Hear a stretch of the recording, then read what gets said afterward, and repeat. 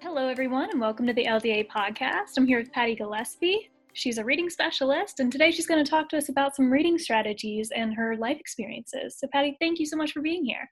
Oh, my pleasure. Thank you.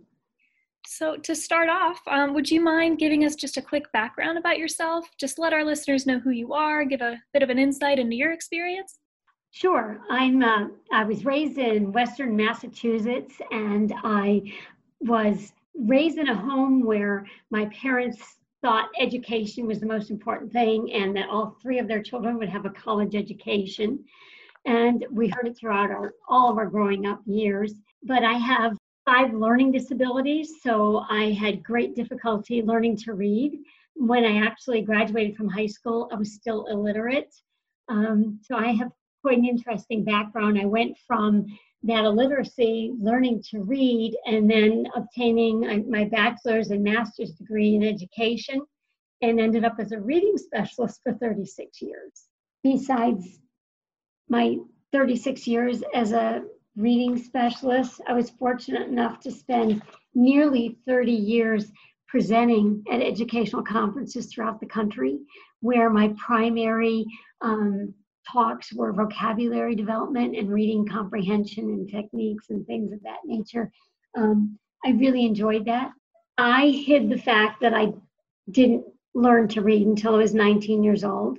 You don't want people to know that. You still think you're dumb. And I still feel at my old age that my vocabulary is lacking because I missed 12 years of formal education, if you think about it in terms of vocabulary development. I never passed a spelling test in my life, but now I spell very well, but it's taken a long time.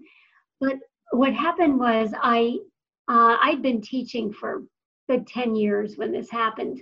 I was doing an outdoor camp with 250 middle school kids, and so you're doing activities, and I got assigned to run the games for the afternoon with these kids, and I went into panic mode. I can't remember the rules. I can't remember the order that things have to go in order to play that game. And out of desperation, I went to a colleague, and his name was John. And I said, John, I need a favor. I will do any duty you don't want to do. I'll do lunch duty. I'll do any duty you don't want to do if you'll cover these games for me. And he looked at me like, well, what's the deal? I said, would you do it for me? So he agreed that he would do that for me. And I could see him look in his face. He's wondering, what's her problem? So he came to see me later on and he said, what's the deal, Patty? So I told him about my learning disabilities. And I said, I don't want anybody to know that, and he thought it was the greatest thing ever that I had overcome all these learning disabilities to succeed and be where I was. And he went and told the English department, and this was at a private college in Albuquerque, New Mexico. But anyway, it became this big thing. And they wanted me to talk to the entire student body, 6 through 12, about my struggle learning to read, because even though it's a private school, you still had students that had difficulties. And it just took off from there. And when I did it professionally, I just had teachers at me just saying for hours after my presentation, giving me scenarios, asking me more questions. It snowballed and became a great thing rather than something I tried to hide for so many years. Well, just to sort of expand on that background a little bit, when did you realize that you learned differently? I didn't realize that I learned differently until I was graduated from high school and trying to teach myself how to read when I was 19 years old. Okay. So it's, very, very unique. I just thought the whole time that I was just dumb, that everybody got it, but I never did. And I couldn't understand why. The thing is that because 2 of my learning disabilities are auditory processing and auditory discrimination, I was the generation of teaching phonics. In fact, when I first started first grade, it was the teacher's first year teaching phonics. So everything was phonics. So I couldn't discriminate any sounds whatsoever. And that's why I never learned to read. My parents even hired private tutors for 7 years. And what did they do? They taught me phonics, and I couldn't learn. I couldn't hear the differences. Wow. So what was it sort of like going throughout high school, not being able to read? Well, my memories aren't, in terms of academics, are not fun, but I was very social. So that's what kept me going in school. But I felt so lost all the time. That was the thing. I didn't know what was going on around me. And I knew that my classmates thought I was dumb. That was really difficult too. But I was smart enough to figure out various tricks, like when the teacher would ask a question, and the majority of the class raised their hand, and I knew it would be safe for me to raise my hand. So I'd raise my hand, and if by rare chance I got called on, I'd say, oh, I forgot what I was going to say. And so I'd get away with that. I was really stressed the whole time because I didn't understand. And I truly cried a lot at home out of frustration. One of the other things that was really difficult in school, just in general in school, was the old trade and grade papers back in the day. You came with your homework done, you traded it with someone beside you, you graded it, and then you switched them back, and mine were always all wrong. So it was always an embarrassing situation for me.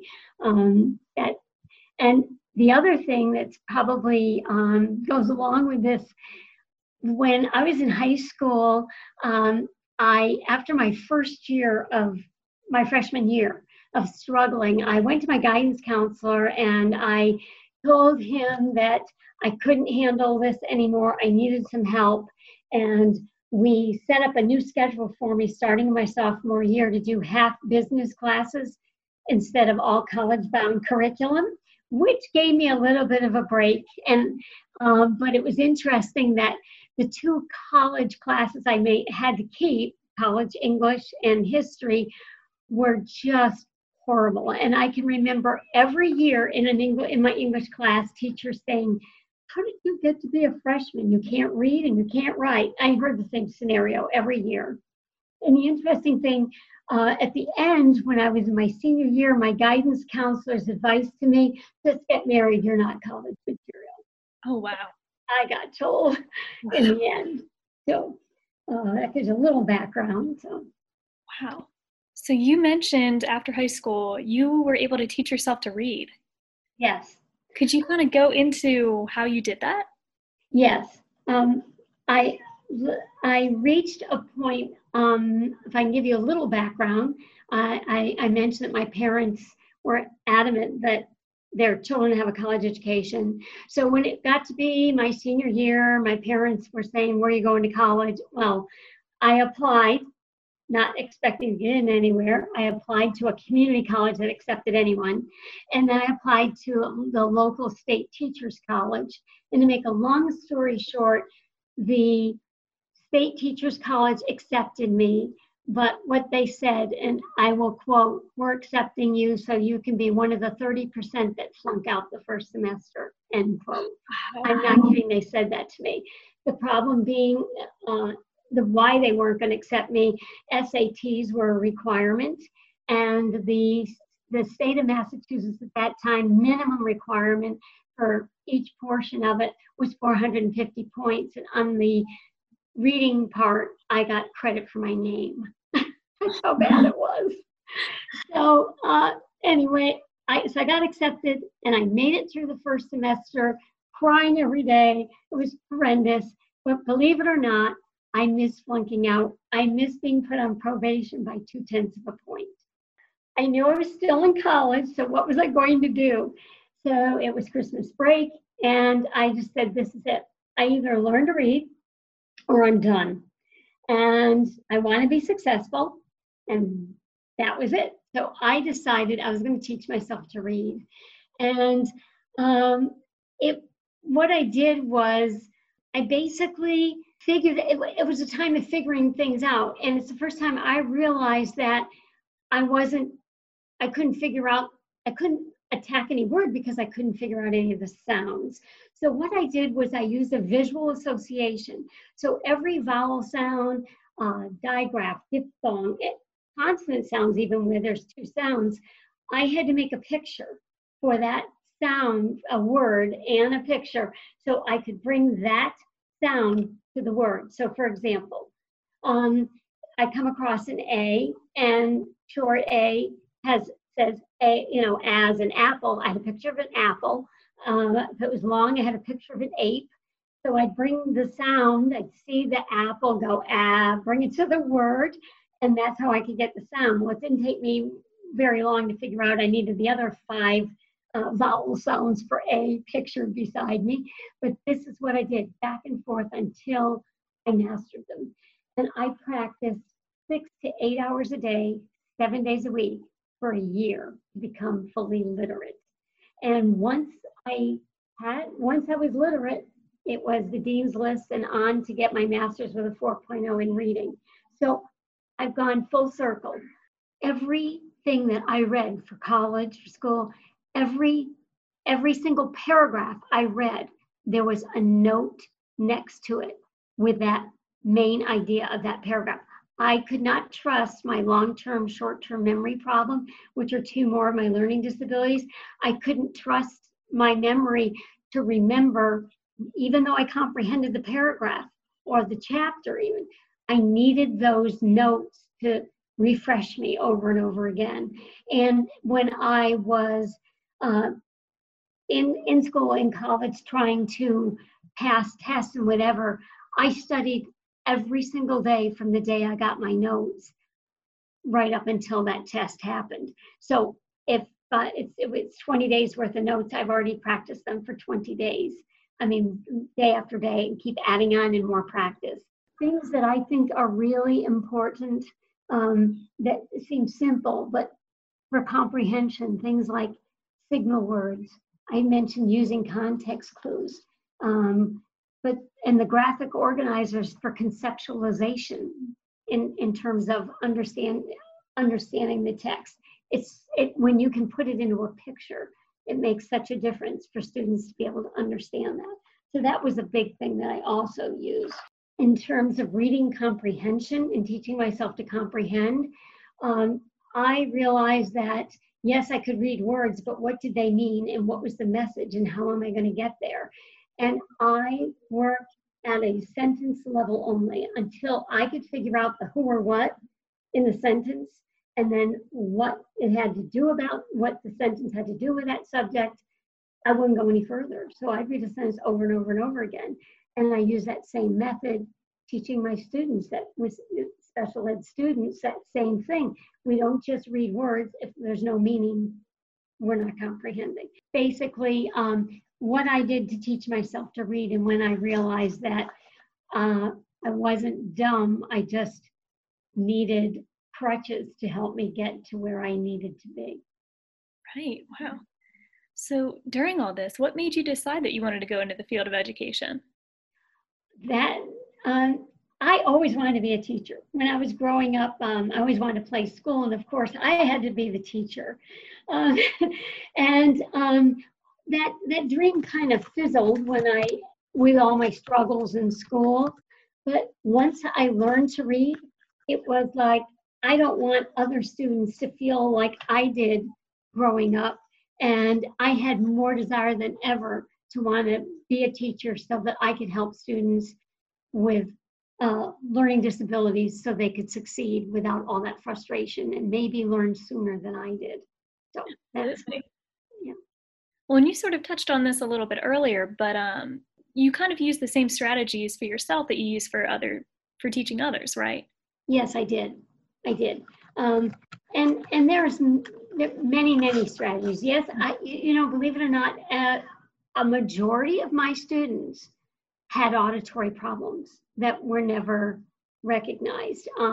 So I used a combination of different methods for teaching them. I also I'd use graphic organizers with them. I used some of the same things that I did in terms of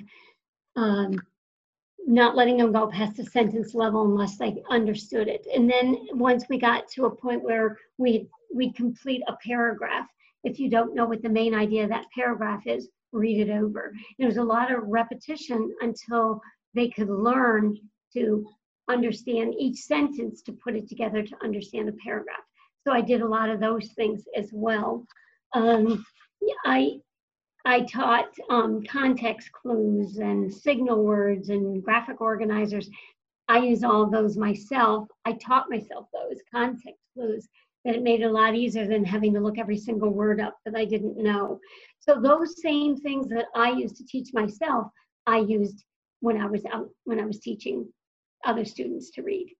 I also went on with, I kind of became a study skills guru, and I taught, one of the key things, I think, I taught multiple skills over many years, but to teach multi-methodologies for learning was the key piece on that, and how to study using all of our modalities, not just one. And it definitely sounds like your experience with teaching yourself to read and going through what you did, that you really have an advantage in teaching others. Well, it gave me empathy, Mm-hmm. and that was the key to the whole thing, being empathetic and being able to let the student know that they're not alone and that it was possible to learn to read even with problems, that I had done the same. So. Right. Definitely. So what are some of the most common recommendations that you sort of find yourself giving to parents and educators who are trying to help a student with their reading comprehension? Number one is to convince the learner they're capable, and to let them know it's not that they're smart, that they learn differently from others. The students need to realize that, so they don't just give up, I can't do it kind of thing. I just think that's so important. And I think of it in these terms. If I had a leg that was lame, I would use a crutch or cane to help me get around. It is the same thing with a learning disability. I need a crutch. I need a tool that's going to help me to be able to learn better. And that's kind of how I look at it as a learning disabled person myself. Right, sure. So if you could give advice, and I'm sure you often do this, if you give advice to young students with learning disabilities, what would that advice be? The first one's never give up trying. That if you give up, you're done, basically. You can't give up. I want them to understand that they learn differently, and they're just as smart as their peers, and that they're capable of learning. And the key thing is believing in themselves and keeping them motivated to keep trying even as they're struggling. And that's a constant. You can do this, you can do this. Absolutely. And can I ask, what was one of the things that motivated you when you were teaching yourself to read? I will be honest, and that was the push from my parents. I didn't want to let my parents down. They wanted me to have a college education. That was their dream. I wasn't going to let my parents down. And that was my push to say, I'm going to do this. I'm going to get that college degree. And that was the reality of the whole thing. I wanted to get that college degree, and I had to learn to read in order to get it. That was it for me. Right. Well, and speaking of what you're sort of recently doing, you recently have a book out. Yes. So would you be able to tell us a little bit about it? Yes. Basically, my book starts out sharing about my struggles of learning to read throughout my life, my feelings, life as a disabled learner and what it's like, the strategies I used for myself and for others, and a little bit about my successes and what I've accomplished since learning to read. It defines various learning difficulties and helpful suggestions for different ones. Reading strategies that I particularly like. I mean, I've always joked my next book is all strategies and all these things to be done. But right now, I took key ones that were essential for me to learn to read. There's also an organization and study skills guide in it. and it's for parents and educators. I included a section on ADD and ADHD because I'm ADHD, and I raised a son ADHD.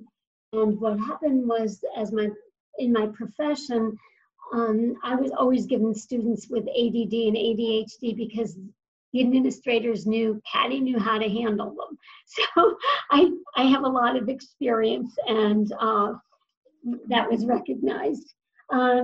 In the end, is probably the most fascinating part. I have some, I'll call them case studies. They're unique stories of my teaching people how to read. One being a total non-reader that didn't know the letters of his name and had to sign his paycheck with an X, to a PhD candidate who left college because she was so frustrated not being able to comprehend the text. And so it's the whole gambit. So there's some neat stories about that as well. That's in a nutshell what my book covers. And what's the title of that book? It's a self-taught reader with 5 learning disabilities, a guide for educators and parents, and it can be found on Amazon. That's great. And so just wrapping up here, is there anything that you wanted to talk about, or any like advice or closing words that I didn't really ask or talk about that you wanted to bring up?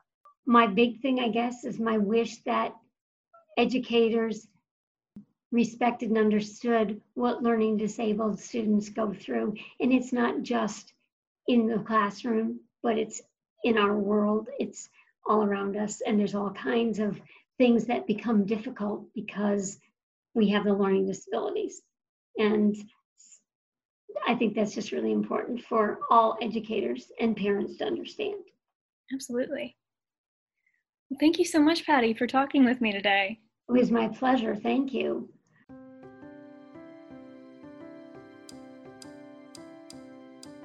Thank you for listening to the LDA podcast, which is made possible by the Learning Disabilities Foundation of America.